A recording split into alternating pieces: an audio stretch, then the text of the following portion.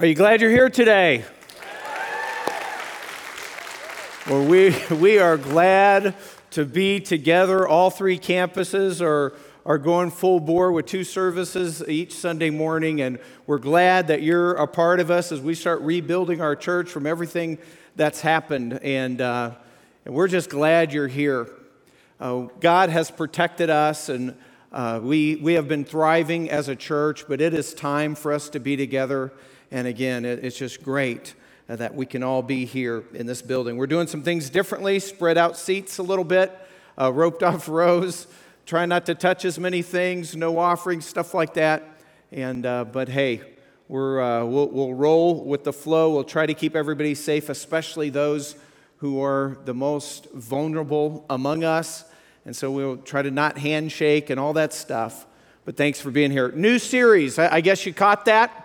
And it's enough of the bad news. And of course, we've been inundated with bad news lately, right? I mean, it's hit and it's gotten even worse. I mean, first, it all started with the COVID-19 thing. If you remember way back like 3 months ago, where it was estimated 2.2 million of us would die as Americans. And so that all happened, and the lockdown, shut-ins, and all that stuff. And then here more recently, even worse news in that all the racial tension that's happening and the national media and how that kind of happens with emotions being stoked and manipulated, and everybody kind of has an agenda one way or the other, and it's an election year, so that's not going to end anytime soon, and we see all that happening. People say there's no justice in America, and then we have conversations about how to fix it. And we've had conversations like that before. And so everybody's wondering, what's the answer? How can we make this a perfect system? And really, there's no way to make it we can keep working, but there's no way to make it a perfect system. And that's because the worst news.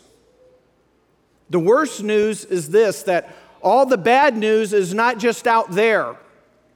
All the bad news is not just that person that you disagree with, who's talking on social media, whatever. That's not the worst news. The worst news is we're twisted in our hearts. All of us have the propensity to get it wrong, not right.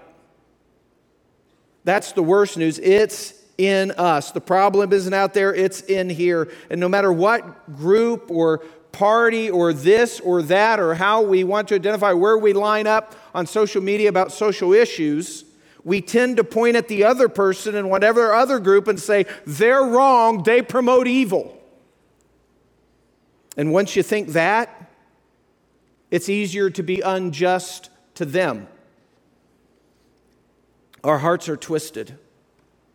Jesus said this, for out of the heart come evil thoughts, murders, adulteries, fornications, thefts, false witness, slanders.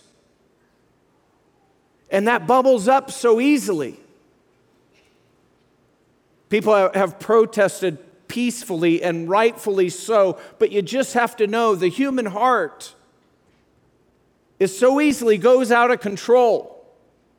And lines are crossed, and buildings are burned, and people are attacked, and all this stuff. Not the majority, just some of those people. It's just so easy for our hearts to go sideways, and it turns out our hearts are bad and that we all have an agenda, and it involves what we want.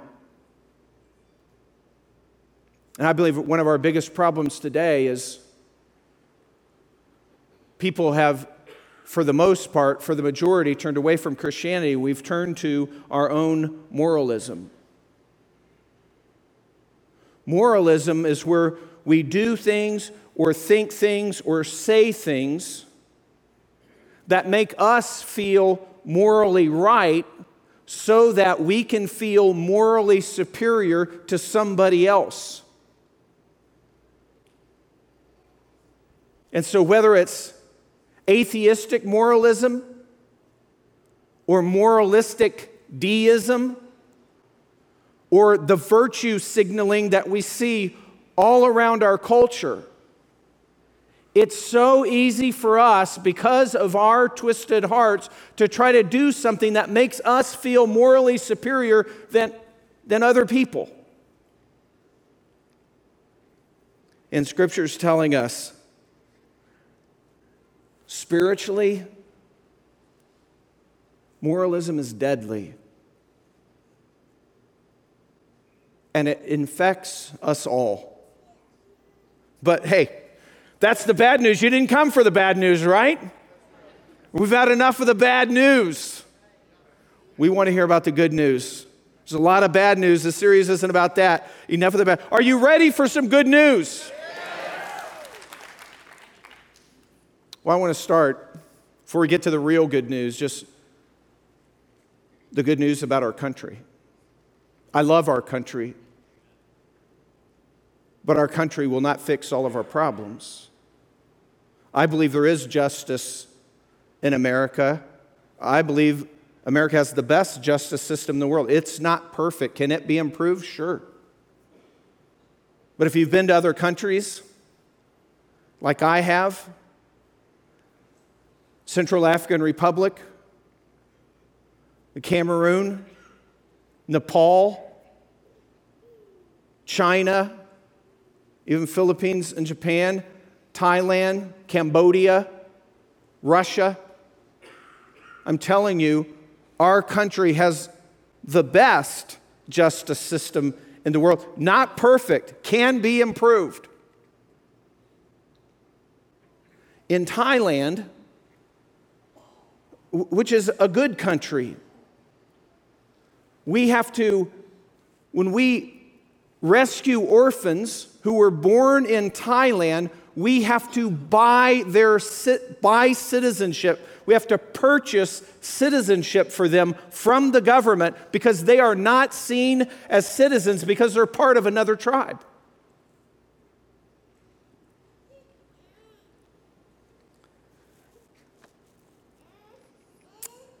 Best justice system in the world, yes. Perfect, no. But there's good news. If you want perfect justice, there's good news for you, because perfect justice is coming. Perfect justice is on its way. If you want real, true, perfect justice, it's coming. But perfect justice will judge your every action and every motivation, and my every action and every motivation of my heart, our hidden pride. It will expose the truth of the sin in our hearts. You and I will not stand under perfect judgment. We will not on our own, because we've all done wrong. And perfect judgment, perfect justice demands that we pay for that. We cry out for justice when it comes to, but we cry out justice, justice, justice. But when our culture is faced with a just and morally perfect God who will allow people to be separated from Him in hell in judgment of their sin, because that's the just thing that should happen, people cry out and accuse God of being unjust. But it's not so. It's just that we don't understand God.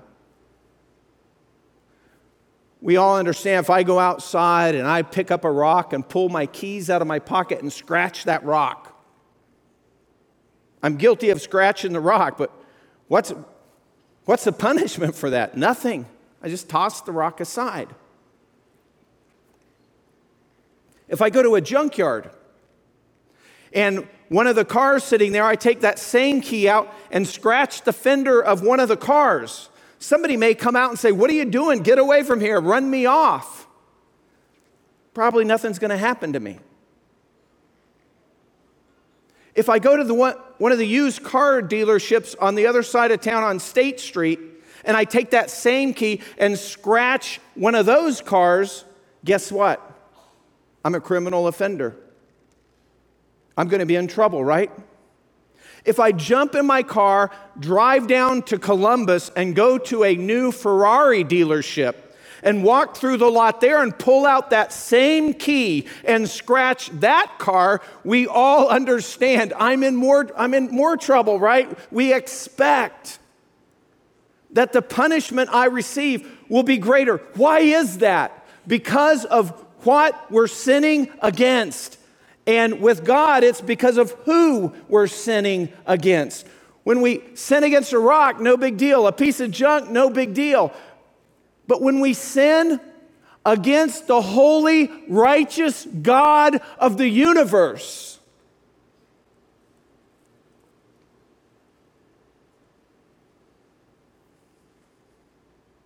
it's a big deal. And we can't comprehend him. We don't understand that. But the value of the thing, the person we sin against, a holy, righteous God, that's why we're in trouble when we receive perfect justice.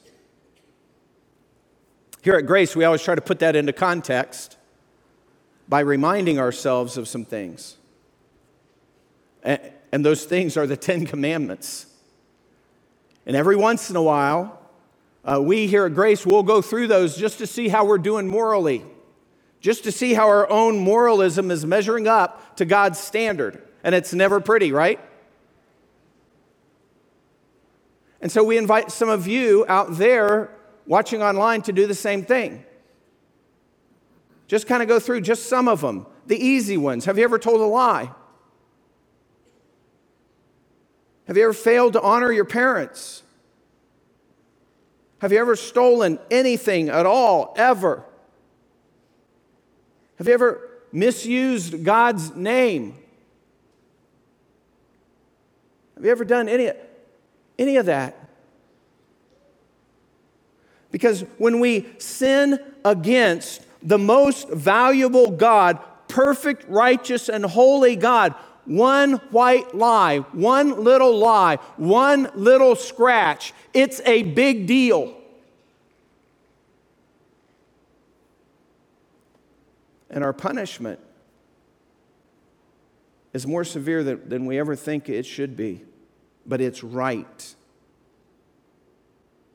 Of course, Jesus came and he made it way easier. He didn't make it easier. He made the list shorter. Let's put it that way. Greatest commandment. Hey, boil it down for us, Jesus. There's 300 commands in the Old Testament. There's 10 with Moses. Boil it down. What's most important? Do you remember what Jesus said? Love the Lord your God with all your heart, with all your soul, with all your mind, with all your strength. Love the Lord your God like that. And if we ever spent a minute not loving God with all our heart, soul, mind, strength, then we have sinned. We've committed the greatest sin. Because in a sense, in that we broke the greatest commandment. And then Jesus says, oh, and there's a second one you should remember. If you're categorizing, love others like you love yourself. Love others that way. And if you think you're doing okay, if after hearing that you think, okay, yeah, I think I'm pretty good, you are way worse off than the rest of us. We've all violated God's standards. We've been unjust to God. We're all under condemnation. We all deserve eternity separated from God's love. But God, the good news, God loves us sinners. God loves us sinners. But he doesn't violate his own standards of justice. He doesn't toss those away. He doesn't just say, oh, that's okay, because that's not justice. So he made a way. He sent his son, Jesus, to come. And that's the best news. That's the hope for us. That's the hope for all of our hearts, because our hearts are twisted. That we call the good news. It's actually summed up for us in the greatest verse in the Bible. That verse is John 3:16, right? For God so loved the world that he gave his only begotten Son, that whoever believes in him shall not perish, but have eternal life. That's the best news. That's the life-changing news. That's the news that can change all of our hearts. That's the news that can change the world. That's the news that is the hope of our country and the hope of the world. God has come in the flesh for us. He's made a way for us to be saved. And people say, whoa. Why do we even need to be saved? Because we all deserve the punishment for our sin.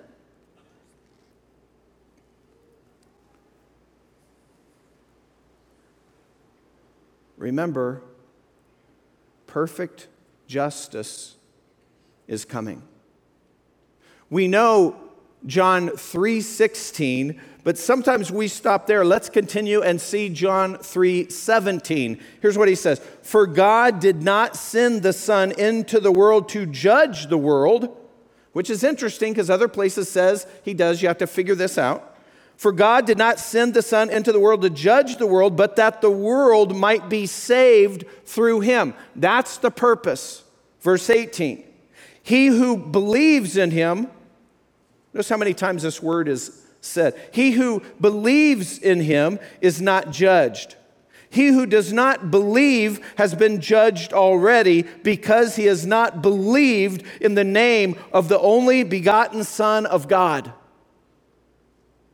Judgment is coming, but God has loved us. Later, toward the end of this chapter, verse 36, it says, he who believes in the Son has eternal life, but he who does not obey the Son will not see life, but the wrath of God abides on him. The wrath of God is on us unless we believe. And people struggle with this. They don't see this as good news sometimes because people struggle. How can a God of love be a God of wrath? But wrath, or even anger, that's not the opposite of love. Usually we think hate is the opposite of love. Actually, anger, wrath can happen because of love. We can all see that in our own lives. If somebody hurts someone we love,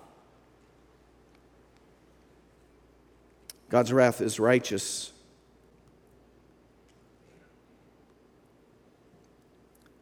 And God loves all of us, not just with endless words, trying to get it right, trying to say it right, trying to do it right. He loves us with action. He's the answer of our hearts. Christ is the hope of the world. That's the best news. God knows you. He knows who you are. He knows how you think. He knows every sin in your closet, every thought, every motivation of every action that you have ever done. And God still loves you. Not just loves you, likes you, yeah, I'm not against anybody, like we say we love people. Oh yeah, I love people. We don't do anything for them. No, God says He loves us, and He loves us not just with words, but with action and self-sacrifice. He sent His one and only Son to come and die in our place, to take our place on the cross of Calvary, to pay our punishment. Christ did that, not as Superman, as God in flesh, feeling the pain. He sacrificed his life as he bled out on those wooden beams for our sin, and he did it willingly and voluntarily, and he invites us to come to him. How do we respond? Well, if you're already a believer, here's how you should respond. You should understand that the answer to this world is not going to be this or that or a political system or even America. That's not the answer. The answer is only in Jesus Christ alone, through faith alone. That's the answer. You want to make things better? Work for that. And if you're not a believer,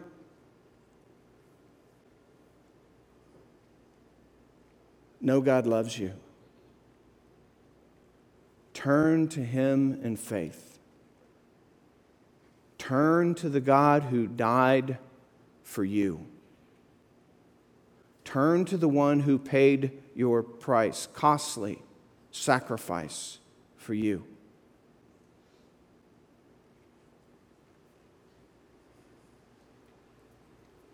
And how do we do that? Through faith. Belief, as John says, not just intellectual, hey, I believe Jesus walked this planet, and yeah, he was an okay guy. Belief that Jesus was the incarnate God, God who came to us in flesh, who loved us enough to voluntarily die for our sins, to make a way. Belief is to put our trust in Jesus alone, nothing else. Our belief, is to get rid of our moralism. Christianity is the opposite of moralism. By the way, Christianity is the only religion in the world that's the opposite of moralism, because other religions are moralism. Do these things, do this, do that. Christianity is saying there is nothing you can do to make up for your sin. Our hearts are twisted. We need outside help. We need someone else. We need a Savior, and Jesus came.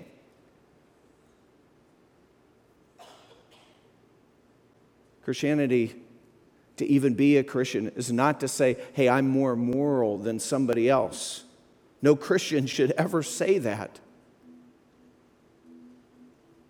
Because if our actions are more moral, that's only by the grace of God. It's all a gift. That's all we have. And the morality on us that God sees is the righteousness of Christ, because it is a gift we get at salvation. When we get forgiveness, we get declared righteous before God, even though we don't deserve it.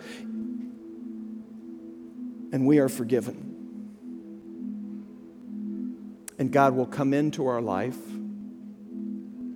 and he will help us live it selflessly.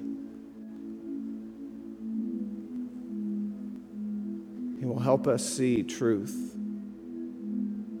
but most importantly, the truth about our own hearts. So if you don't have a relationship with God, we would first say, turn to him. He's the answer for the hate, the anger, the angst in your heart. He brings peace.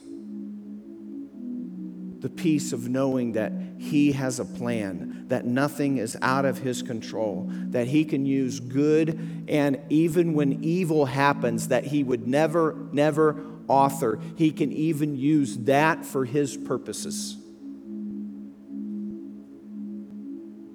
Turn to Christ. And we do that by admitting our sin,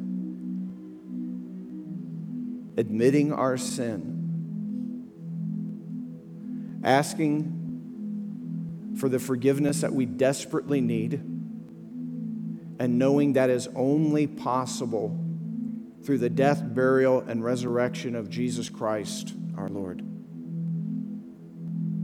Put your trust in Him. Not a political agenda, not a political system, not a great country. Put your trust in Christ. He will change everything in your life. He will give you a new and fresh perspective. He will give you a heart for others. Turn to Christ. If you're ready to do that, I would like to lead you in a prayer, an expression of your faith in Jesus.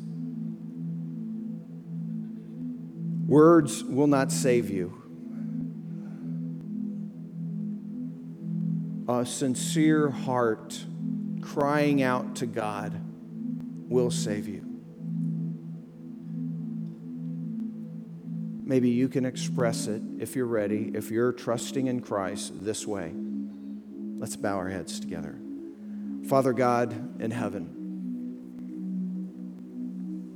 I admit that I have sinned against you and others.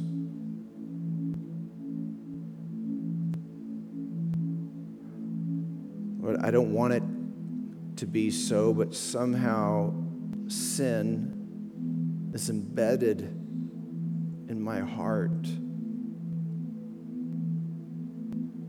And I'm asking you for forgiveness. And I understand that that's possible because of the best news in the world, the good news that Jesus came to die for me, to be my substitute, pay my price, die for my sins. And God, I'm putting all my faith, my trust in Christ and Christ alone. Not that I ever do good things. That won't get me anywhere. And just Jesus. And God, I would ask you to come into my heart, come into my life, and to help me live it in a way that honors you.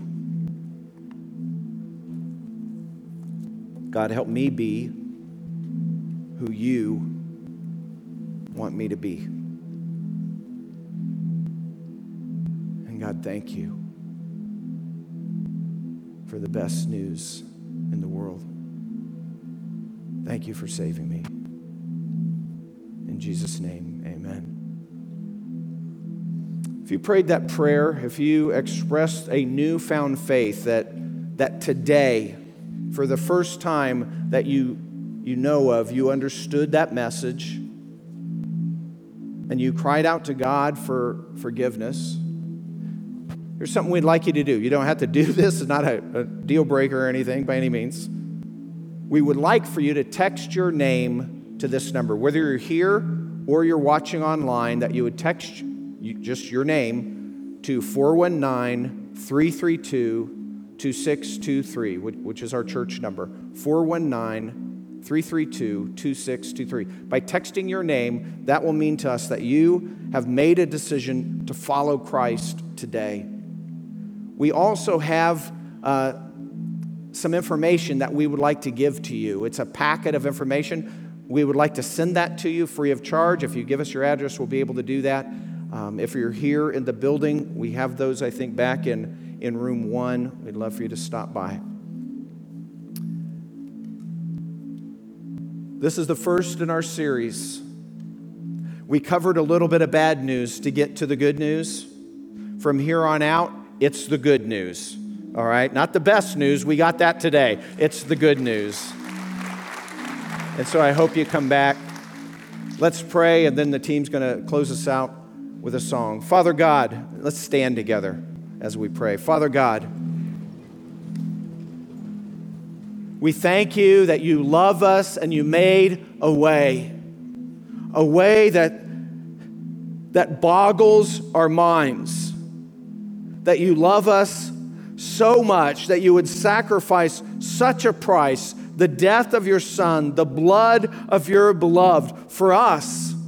God, we thank you for that love. Help us to live in it. Help us to share that with others. Help us to give that message of hope to everyone around us. Your hope, your message, that only you are worthy. In Christ's name, amen.